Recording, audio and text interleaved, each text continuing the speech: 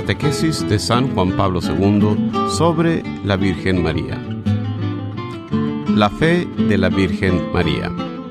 Miércoles 3 de julio de 1996.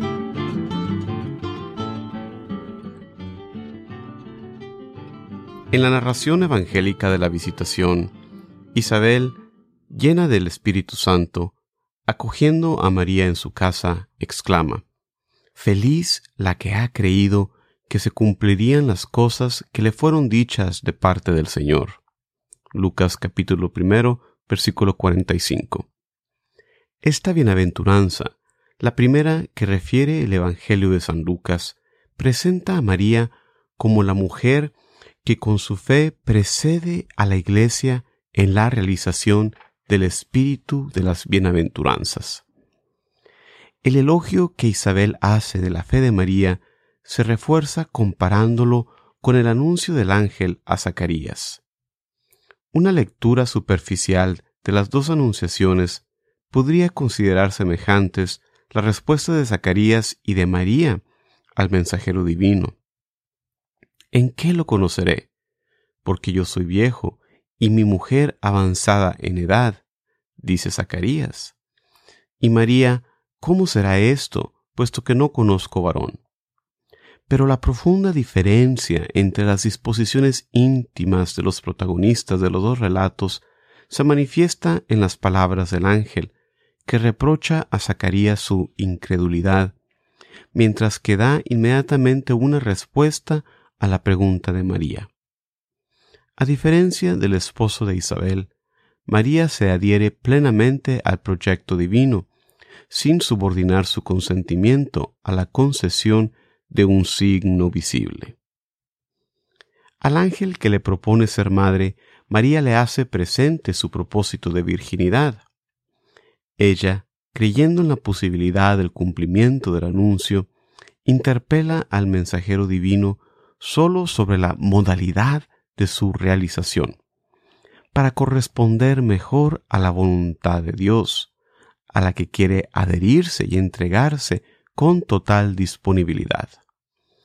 Buscó el modo, no dudó de la omnipotencia de Dios, comenta San Agustín.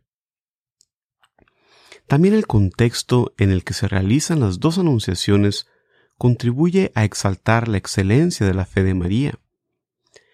En la narración de San Lucas captamos la situación más favorable de Zacarías y lo inadecuado de su respuesta. Recibe el anuncio del ángel en el templo de Jerusalén, en el altar del Santo de los Santos. El ángel se dirige a él mientras ofrece el incienso, por tanto, durante el cumplimiento de su función sacerdotal, en un momento importante de su vida, se le comunica la decisión divina durante una visión. Estas circunstancias particulares favorecen una comprensión más fácil de la autenticidad divina del mensaje y son un motivo de aliento para aceptarlo prontamente. Por el contrario, el anuncio de María tiene lugar en un contexto más simple y ordinario, sin los elementos externos de carácter sagrado que están presentes en el anuncio a Zacarías.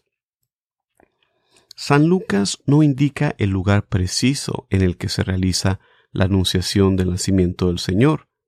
Refiere solamente que María se hallaba en Nazaret, aldea poco importante, que no parece predestinada a ese acontecimiento. Además, el evangelista no atribuye especial importancia al momento en que el ángel se presenta, dado que no precisa las circunstancias históricas. En el contacto con el mensajero celestial, la atención se centra en el contenido de sus palabras, que exigen a María una escucha intensa y una fe pura. Esta última consideración nos permite apreciar la grandeza de la fe de María, sobre todo si la comparamos con la tendencia a pedir con insistencia, tanto ayer como hoy, signos sensibles para creer. Al contrario, la aceptación de la voluntad divina por parte de la Virgen está motivada solo por su amor a Dios. A María se le propone que acepte una verdad mucho más alta que la anunciada a Zacarías. Este fue invitado a creer en un nacimiento maravilloso que se iba a realizar dentro de una unión matrimonial estéril que Dios quería fecundar. Se trata de una intervención divina análoga a otras que habían recibido algunas mujeres del Antiguo Testamento: Sara, Raquel, la madre de Sansón, y Ana, la madre de Samuel. En estos episodios se subraya sobre todo la gratuidad del don de Dios. María es invitada a creer en una maternidad virginal, de la que el Antiguo Testamento no recuerda ningún precedente.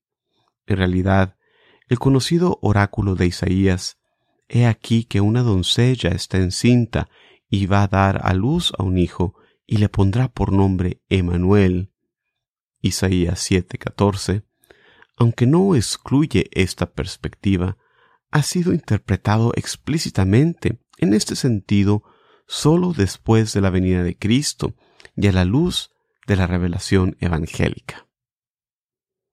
A María se le pide que acepte una verdad jamás enunciada antes. Ella la acoge con sencillez y audacia.